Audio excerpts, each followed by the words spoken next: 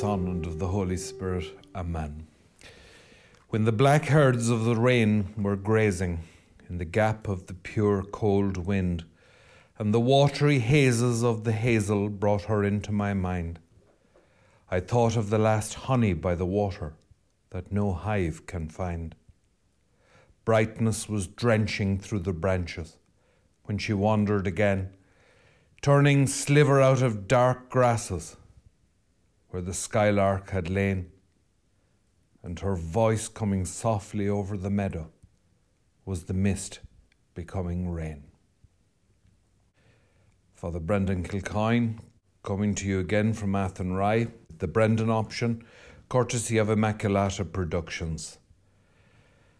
And I just began there with one of my favourite poems, The Lost Heifer, a poem from the 1930s by the Irish poet Austin Clarke. And of course, in the poem, as you may know, the heifer is a metaphor for Ireland. He picks it from Irish legend and from the Jacobite tradition of coded references, poems that contain coded references, political references to Ireland. And without going into all of the images, the use of language is extremely beautiful and calls to mind Gerard Manley Hopkins on a few occasions there, and Yeats. It's kind of as if Ireland is eluding him. It's a very powerful image. Her voice coming softly over the meadow was the mist becoming rain. He can hear her, and now he can't.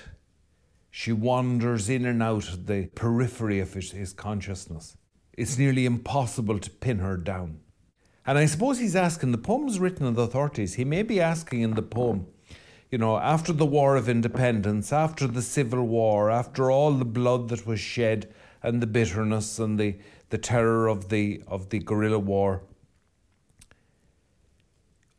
was Ireland achieved? Is this Ireland?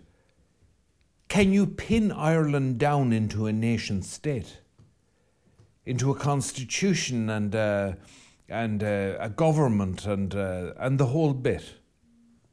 And it's a very good question. I suppose the question I want to ask is it possible to catch this heifer? It's a very powerful image because the Irish from ancient times were a cattle-owning people and a cattle-raiding people, a warrior people, whose greatest occupation or greatest pleasure was stealing other people's cattle. Cattle were a form of currency. Is it possible to catch the heifer? What does it mean to be Irish? What is an Irishman, an Irish woman? What's an Irish person? What makes you Irish? And you may well ask me, what's a Catholic priest doing talking about this? How can an Irish Catholic priest talk about anything else? When the government of Ireland, the polity of Ireland, is rapidly becoming entirely non-Christian in a country that has been Christian for 1,500 years. I grew up with the assumption that to be Irish was more than likely to be Catholic, perhaps not Catholic, but certainly Protestant, and without question Christian. So where are we now? We have people of many faiths living here, and more to come in. What is it to be Irish? I'm told that the Guards lately have been getting worried about the rise of right-wing nationalism. I think it's a sign of how laid back the Irish are that it hasn't happened sooner. It's very important, I think, that we now ask ourselves, what is it to be Irish? Because I've heard Catholics talk, I mentioned this in the last podcast, I've heard Catholics say they no longer feel they're Irish. They no longer feel it's their country. You know Michael Collins, he used to tell a story. Now he died young, so when I say he used to tell a story, the poor man didn't live to be old and tell many. Somebody asked him, what did he mean by patriotism? And he said that when he was a clerk in London as a young man, he was walking with a group of other lads down the Portobello Road, and they were very homesick, and he was tremendously missing home. And without warning, out of a side street, a donkey and cart came out, with a man sitting on the cart guiding the donkey. It wasn't even in London a totally unknown thing at the time. It was very common in Ireland. And he said, without a word among them, they all stood around and cheered and clapped the bemused Englishman who was driving the cart, because it was just the same kind of cart, just the same kind of donkey, and for that matter, just the same kind of men that you might have seen on any country road in Ireland at the time. And he said, well, that's what I mean by patriotism. So I suppose what he meant was that it was place and people. And what makes a nation? I don't know. I think it's a bit like the mystery of a stew. I love stews. Do you like stews? I really love one-pot dinners. I'm a lazy man. I love soups and I love stews. The French are great masters of stews. For instance, the Bœuf Bourguignon is delicious red wine beef stew, and they would use the cheapest cuts of beef because it's cooked so slow at such a low heat that the meat just falls apart when you come back. It was the food of country people. They were going out to not like in Ireland where your house was in the middle of your fields. They all lived together in a village, probably on a hilltop, and they were going out to the fields every day. So they put the dinner on in the morning as they were leaving, and it would be cooked in the coals when they came back. And red wine, remember, was as plentiful as water in these countries. A delicious red wine stew. And then you have coq au vin. It was a way of cooking a tough old cockerel. And they killed the cockerel and it'd be as tough as old boot leather. But they would cook it again for hours in red wine. And apparently the real coq au vin has a dash of the cockerel's blood in it. So there you are for some real French cooking. Stews are a mystery. It's like chemistry. What alters the taste? How do you balance the flavours? I put it to you that a nation is a stew. It's a bit like, as the French would say, a daube. It's one of those remarkable compounds or chemical mixtures of foods cooked at a certain heat over a long time. I think to be Irish, you have to be willing to stand in the rain for a long time. I think that would come into it. I think you have to be able to stand a very small number of colours. Brown, a lot of grey, and endless bloody green. I think to be Irish, you have to be able to stick that. And rain. And then bogs, with, of course, rain. And bacon and cabbage. And need I say, rain. Tea and fresh brown bread and butter. And rain. I think it's a mixture of shared experiences of taste and touch and smell and sight that gradually form a nation. I've always thought that's why we drink so much. It never stops bloody raining. The northern peoples all drink hard. There are problems with alcohol right across the northern countries, and many of them would drink us under the table. We just have the name for it. I think there's a lot in that. I don't think you can go on about the Irish race. I agree with John Waters on this. I don't think you can go on. I agree with John Waters on nearly everything. I don't think you can go on about the Irish race. I mean, what's the Irish race, for God's sake? We're Celtic, we're Gaelic, we're part Norse, we're part English, we're part pretty much anyone passing in a boat. I've seen people in the west of Ireland who could have stepped off the pier in Cadiz. They look pure Spanish. How do we know how many bloods are mixed into us? Maybe we could do with more of a 10. We're all so pasty. I don't know. I do know you're on a hiding to nothing if you go on about race. So any incipient right-wing maniacs that are around, any little, as De Valera called them, some nincompoop, when Ono Duffy tried to march on Dublin with the blue shirts, he said, we knew with what was happening in Europe that some nincompoop would decide he had a divine commission to become a dictator. As I've always loved that column by De Valera. He wasn't having it. If there are any of them out there, good luck to them. I don't mean good luck to them politically, but good luck to them in trying to pin that down. Race. The most you can say is that we were all pretty much most of the time fairly white. That's about it, really. I think you're closer with culture, and I'm going to get the face taken off me for saying this, but I'm going to say it. I honestly think that it is very hard to separate religion from it. If you have a country that's Christian for 1,500 years, and the only major alterations in that are the type of Christianity that is practiced by some of them, or some coming in who are of a different type of Christianity, no, that's going to be a major former of that people. Am I saying that Ireland has to stay entirely Christian? I'm not. Clearly it has decided not to. And so those of us who are have to decide, are we Irish? And I put it to you that it's still possible to be Irish. And furthermore, I put it to you that it is still possible to choose to be a 100% unredeemed Fenian, a complete and hopeless Irish Catholic, a beads rattling, gaudy image worshipping, strong drink consuming Irish Catholic. Okay?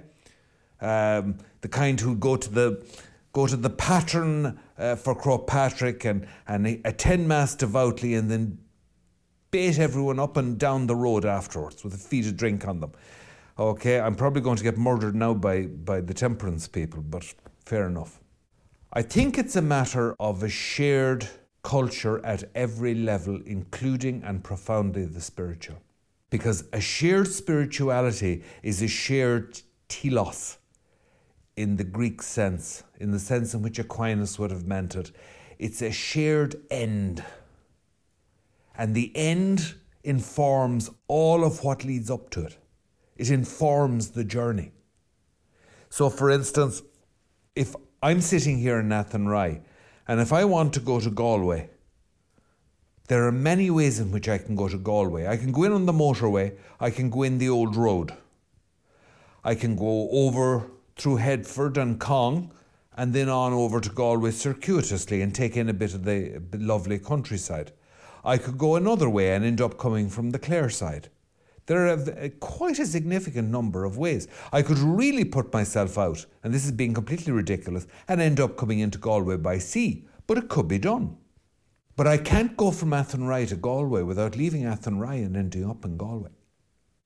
That informs everything, where I am and my end, where I intend to go. The shared telos, the shared end, that soaks into the culture that people create en route, on the pilgrimage.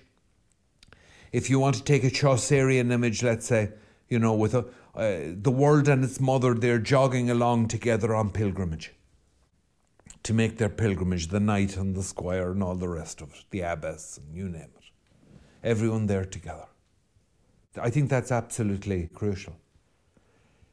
Now, we're in a position where a whole load of people in Ireland, a serious load of people, you look at the last referendum, right? That's very serious, because that's also some of our own people going to Mass at the moment, have effectively apostatized. Now, it may not be apostasy in the technical sense. Let's put it this way, to borrow a phrase from Cormac McCarthy, is if it's not apostasy, it'll do until the real thing gets here. It'll keep us going.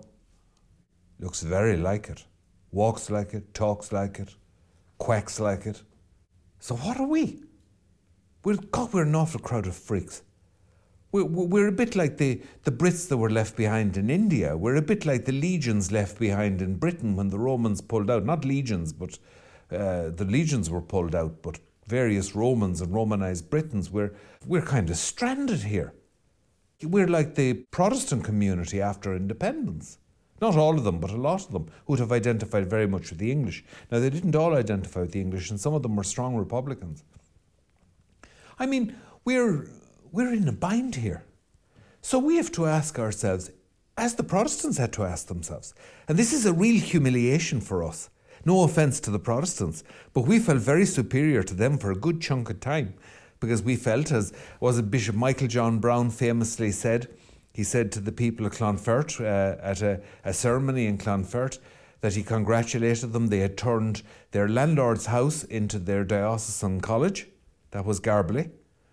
And they had Garbally Park. That was the seat of the Clanrickards, I think, originally, and then a boarding school, Catholic boarding school. And they had turned the dower house of the estate into the bishop's palace. That's Curreen, out on the lake. It's to this day the bishop's house. And Brown's comment was, the wheel has turned. And there was real triumphalism. There was a real sense, you had us down, but now we have you down. And I'm sorry to say, there was a quality, as Yeats bitterly pointed out a few times, of the beggar on horseback. We were well able to use the horsewhip when we got there. The same one that had been used on us. We didn't always distinguish ourselves or treat the Protestant community well. Let that be said. For goodness sake, one thing, if we're going to be Irish, the Irish were never a small people, although we are a small people, if you can figure that out. Okay, we're a very big people trapped in a small country. We now have to learn a bit of humility, and we have to look at how they survived. And they did. How did they survive? Now, a key element in their survival as a community was their religion. And a key element in the survival of their religion was their community. And the two played in and out of each other. I worked in one of their schools as a young man, and I taught in one of their schools as a young man for 2 happy years. And it was a great place to learn one's trade. I thought they were the finest people I had ever dealt with. I really thought the world of them. And I was fascinated by how that community was there under the radar, living a very rich life. But their boarding schools were key to it. I just want to make that point because we've just got rid of most of ours. I'll tell you something else we're going to need, and we effectively got rid of. It kept the French church going for 50 disastrous years, arguably helped to keep it going. Or the scouting movement. And we lost the scouts. Because we let our scouts amalgamate with another scouting movement, and now we have no scouting movement. Well, there's a scouting movement, but it's not Catholic. And it's rapidly shedding what's left of its Catholicism, I'm reliably told, by some very committed people who are disenchanted with it, who've put a lot into the Scouts. We're asking crucial questions now is, are we Irish? What is it to be Irish? Are we Irish? We are Catholic, we're clear on that, but are we Irish? How do you be an Irish Catholic? Is it possible to do this? Is the game worth the candle? Is it going to be worth the effort? Or are we just inventing it? Is this a fiction we're inventing? I would put it to you that you're Irish if you want to be Irish. I think this is kind of like baptism by desire. I'd put it to you that if you really want to be Irish, you're well on the way to being Irish. You may not be juridically Irish. You may not be a citizen. You may not be de jure Irish. But you may already be de facto Irish. But it's not something that you can decide whimsically. It must be a decision to share the historical heritage of your people. Adopted people, if that's what they are. And to embrace it. And then you can contribute to it. Maybe even change it. And I put it to you that we should remain Irish, we Irish Catholics. We Catholics in Ireland. We should not be content with being Catholics in Ireland, as if we were simply a diplomatic presence or an expat community. All of humanity is an expat community because we're not in the New Jerusalem and in heaven. But we shouldn't be an expat community here. We should be Irish Catholics. Just as I would say the Jews are Irish Jews, the Protestants, I know for a fact, are proud Irish Protestants. And they certainly don't see themselves as English. And are absolutely exasperated when you make the mistake of thinking that they're somehow English, as Irish Catholics used to. And I think we should defend that to the hilt because it's absolutely crucial. Because I'm telling you, human beings live in space and time. We're physical, we're of bone and blood and gristle and sinew. We live in a place, we have a history, we have a people. I remember burials when I was a boy. When people were buried, they were the maybe 3rd, 4th, 5th generation to be buried in the same grave. The coffin would be let down, and beside it would be put down the bags of bones and skulls of the people before him. And then the whole thing filled in during the rosary. John McGahern, the Irish writer, insisted on that in his will, that his grave, which it was, be filled in during the rosary in front of everyone, and none of this bit of green grass. You know, the green plastic grass to make everyone feel happier. It doesn't make you feel happier. You're better off to cry your eyes out. You've every reason to. Death is no small matter. I don't know how many generations of my ancestors are buried in this soil. I'm Irish as far back on both sides as anyone can tell. We've clung to the side of the same rock in Mayo for I don't know how long. Now, very good rock. Very good rock. One of the better rocks. But you know what I'm getting at? And their unmarked graves are down there somewhere in that ancient graveyard, and it is ancient. There are carved stones in it going back to about the 7th, 6th century.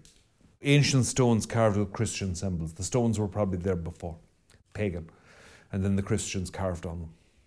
Now I'm telling you, I've said this before, and I'll say it again. I'm not bloody going. I'm not bloody going. It's my country. I won't go. I'm too old anyway. I'll probably break something. I'm not going. I'm standing my ground. I'm going to be buried in this shallow earth of Mayo or Galway or wherever I drop. I'm going to push up some good Irish daisies. I'm not giving this up. You can bugger off and find your own corner. This is mine. I'll share it with you, but you're not putting me out of it. And I think Irish Catholics have to decide that, and they have to be that bloody minded about it. They have to be that thick, as we say in the west of Ireland, that stubborn, bulldoggy, Churchill-y, determined. Fight them on the beaches, fight them in the hedges, fight them on top of the hayshed, fight them wherever we find them, okay? We'll never give in, okay? You're going to take my bacon and cabbage out of my cold, dead hands. I realise I am borrowing very heavily in my metaphors here. I think that was actually the National Rifle Association in America. But there you go. You take what you can get. And I'm calling to you out there, if you're an Irish Catholic and you're saying, oh, should I go? It's so unfriendly here. The Irish were always unfriendly. What the hell are you talking about? We always hated each other. Do you think this was invented? Do you think we started hating each other lately? Do you think they hate you just because you're a Catholic? They'd hate you anyway. They hate you because you're there. They hate you because you're their neighbour and they follow the commandment, hate thy neighbour. But they'd die for you if you were stuck. You know they would. They're your people. They've apostatized, they're still your people. So we're going to stay here and we are going to take the ultimate revenge on our compatriots who have abandoned the faith. We are going to really sicken them. We're going to stay here and we're going to pray for them. And that's when you're really nailed, when an Irish person tells you, I'll pray for you. That's the knife well into your back. I'm only joking, by the way. I do mean we'll pray for them. And so I think we take the view here that we're like the monks on Skellig Rock. Do you remember I said before, they didn't go out to run from the world. They went out to face the demons in the wilderness, to face into the chaos and to pray for those behind them. We're going to stay here. This isn't white martyrdom and it's not red martyrdom, because the Irish never do that. They always kill you slowly, very, very slowly. Okay? You won't get anything dramatic. The English did that. They loved the public execution. The Irish, no, it'll be one cut a year, forever. No, we stay here and we endure, what will I call it? Yes, I have it. Grey martyrdom. So Irish. It's neither one nor the other, nor this nor that, nor before nor behind. But it's martyrdom. You know it when you're in it. Grey martyrdom. We stay here. Irish Catholics, and we pray for those around us. And we pray for our country. Once we are clear on that, we know what we're at. And everyone is welcome. If you're one of the so-called new Irish, if you've just come into the country, you're a Catholic, and you're in the process of this becoming Irish, wanting to be Irish, I absolutely beg you to do that with your faith as well, and don't maintain an artificial separation between the two. What are we going to do? There's no tougher crowd than the Irish. If you've just come into the country, I want to tell you, the British Empire foundered on this rock. It's as hard as nails. And we are going to carve our name, the cross of Christ, on that rock, as the monks did before us. We are going to carve on hard and unforgiving stone. Now, if the Irish are tough, the chisel of our faith will be tougher. And we are going to carve crosses all over this country. Chesterton once said that he didn't know for the life of him why the English regarded the Irish as impractical and silly. He said, it's strange, he said, for a people who are supposed to be such impractical dreamers, the Irish are particularly good at the trades of iron, soldiering, politics, law, the priesthood, the professions where the stakes are high and where failure is failure indeed. The price for it can be very, very high. Remember, you're Irish too. And if you're a Catholic and you're finding the Irish people hard and unresponsive, you're just as tough. You're of the same stock. And the chances are, if you've decided you want to be Irish, you're spiritually of the same stock, or you wouldn't want to be. So don't dodge that. Let other people carve in butter if they want. Let them carve in soft and malleable substances. We'll carve on pure granite. And so how to do this? Well, the first thing I'm going to say to you, and again, I am repeating myself, we can't do this on our own. The Irish soul is great material to work, but it's hard. We'll need to work together. We'll need to support each other. We'll need to be together. We'll need to know each other. We'll need to be able to contact each other and draw strength from each other's faith. To work this stuff, as a tailor would say, which may be the hardest stuff you can work, but the best, you will need skill and perseverance. And I don't see how you can go it alone. We don't need one tailor on his own, we need a shop. We need to be working together. What are we trying to produce? Now you keep something in mind here, because there's a major spiritual danger. When you oppose something long enough, you can come to be like it. It seeps into your soul if you're not careful, because you have had to make so close a study of it in order to fend it off or even beat it, that even having beaten it, you may discover it awakes again within you. It has crossed into you. Yeats put it brilliantly. Too long a sacrifice makes a stone of the heart. In doing penance and prayer, in converting to the faith, you can become a devil. Harsh, cruel, and unforgiving. We have no wish to turn out a family of spiritual Spartans. Spartans were famously great soldiers, famously sullen, famously cruel, famously vindictive. No. The Irish adore storytelling. Now, I think people all over the world do, but I think we're one of the peoples who have a particular love of it. We love storytelling. You can silence any company in Ireland with a half-decent story. I think Tolkien has told a story that we will draw strength from for another 100 years at least. And I think what he did in creating that world of Middle-earth was to draw on the peculiar romance of the Middle Ages. Before the Renaissance, when tremendous things were accomplished in a time of faith. And if you look at it, his modern imitator, although I don't think he'd like to be called that, George R.R. Martin in Game of Thrones, has done exactly the same thing. How many computer games, how many stories, how many movies, how many films, how much fictional literature draws on the Middle Ages?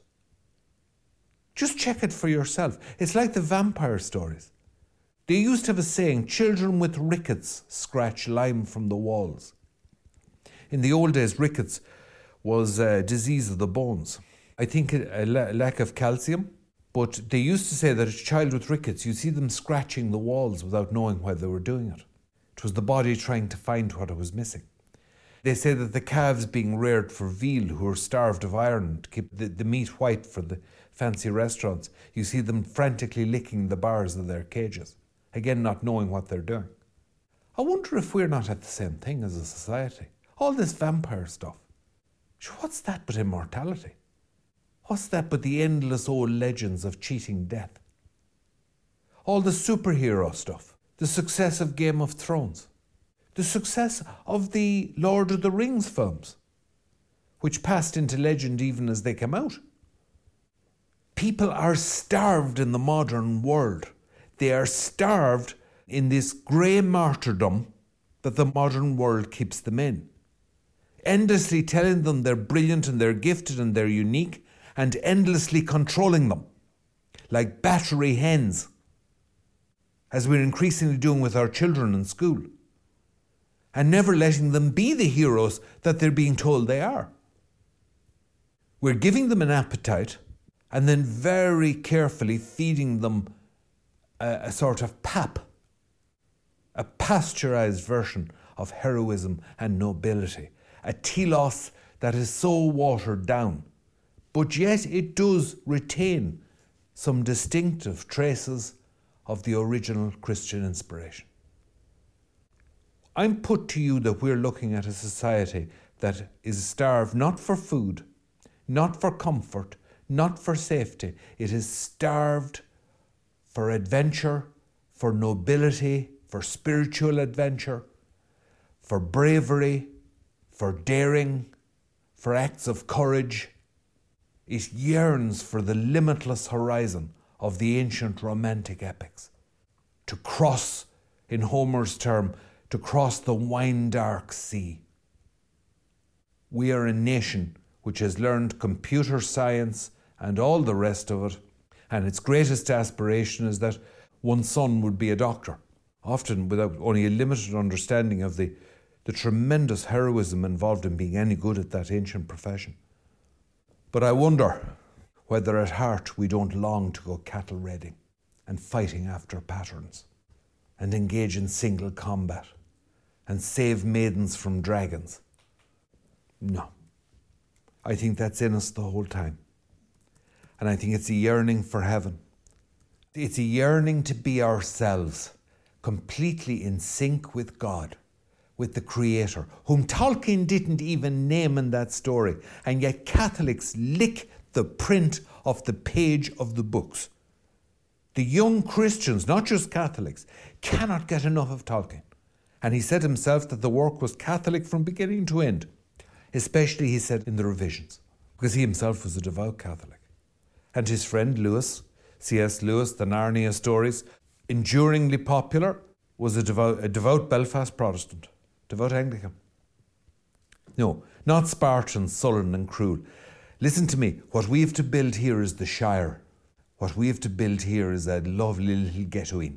And we will have to be very hard in order that we can be soft.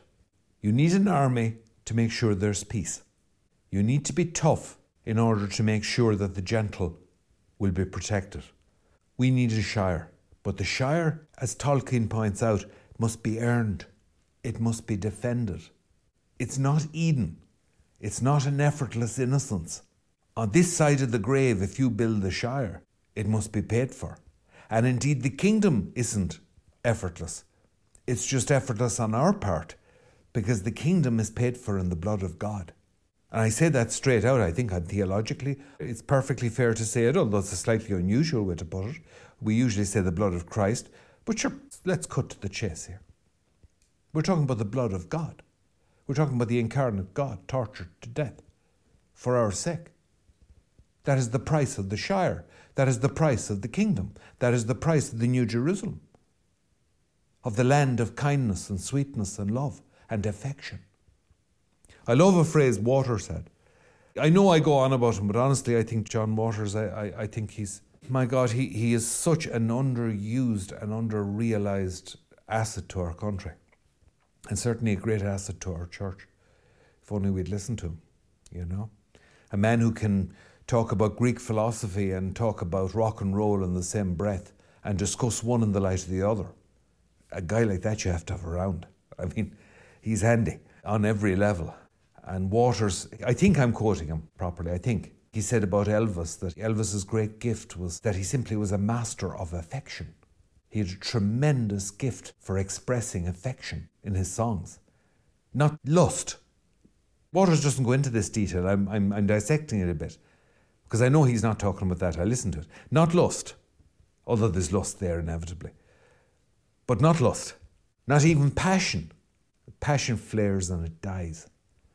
But affection, warmth, love, which is so often misunderstood. If you want that to reign, if you want the kingdom, if you want the Shire, if you want the ghettoing, right, the parish, the village, whatever it is, if that's what you want, it will come dear.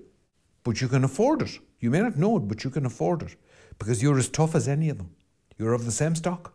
And if they think they're tough, they should know that you're tough. It's the same crowd.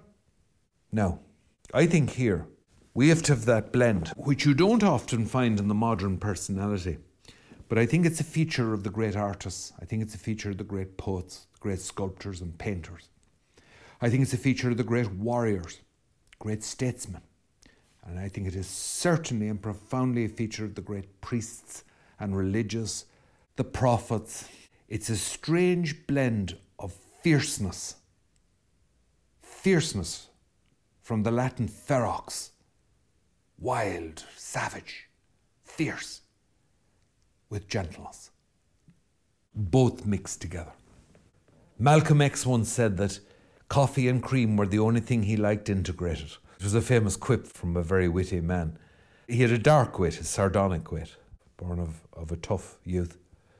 Fierce and gentle, you mightn't think of them as mixing, stirring them like cream into coffee. Let me tell you, they go well together. I mean, try ice cream with custard. Go on, don't say you haven't. It's gorgeous. If you haven't, you have to. Dollop of ice cream into the middle of hot custard. Let it melt a little. Fierceness and gentleness make up a remarkable personality. And that's what we need to be forming in our young. To be fierce in defending the weak, fierce in defending their families, fierce in defending the faith, fierce in defending their beloved country, their homeland, the dear and familiar place in which they live their faith and worship God, where they have built altars to God, where they have dug the graves of their loved ones. Fierce in defending it and gentle in loving it. That blend.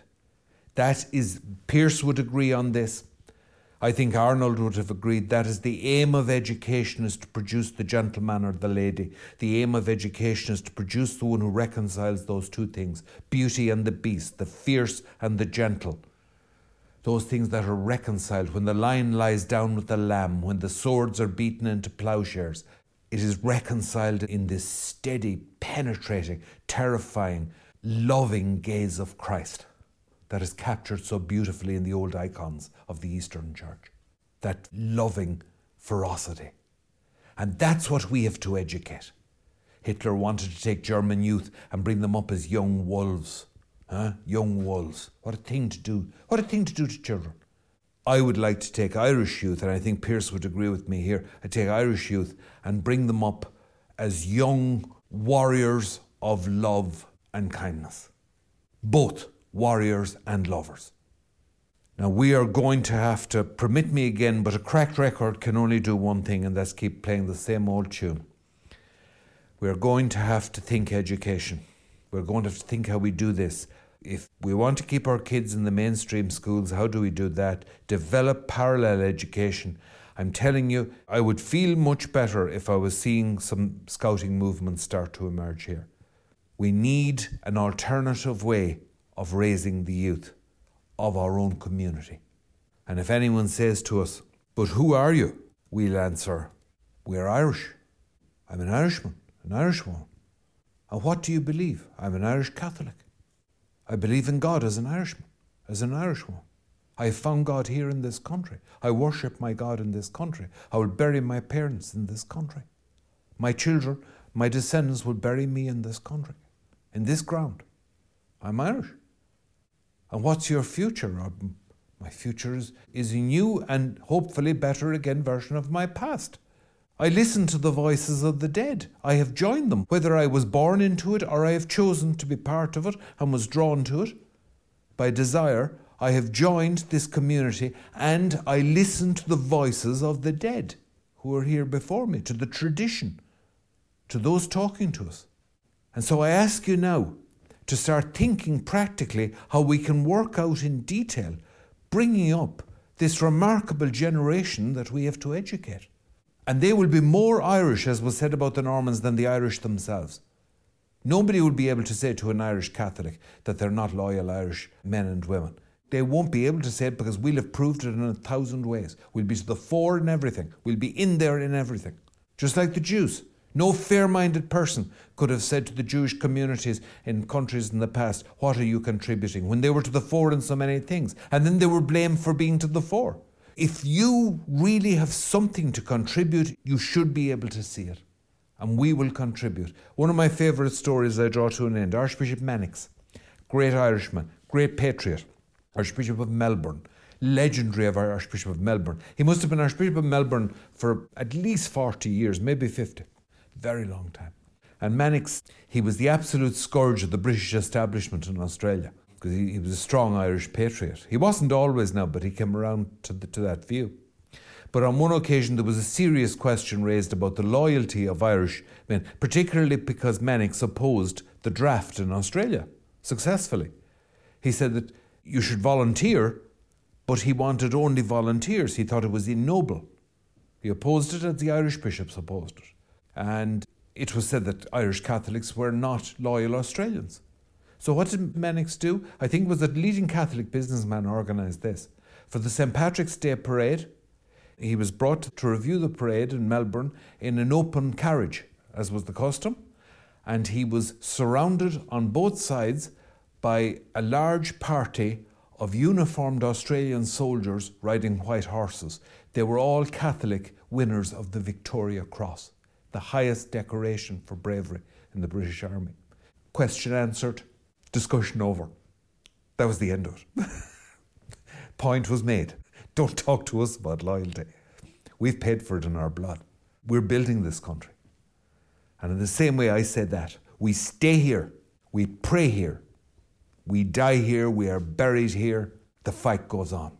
We haven't found that heifer yet, but the evening is still there, the light hasn't faded, we'll keep searching.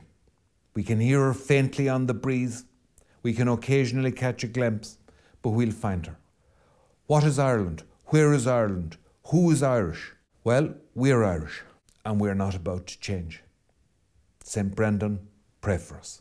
In the name of the Father, and the Son, and the Holy Spirit. Amen.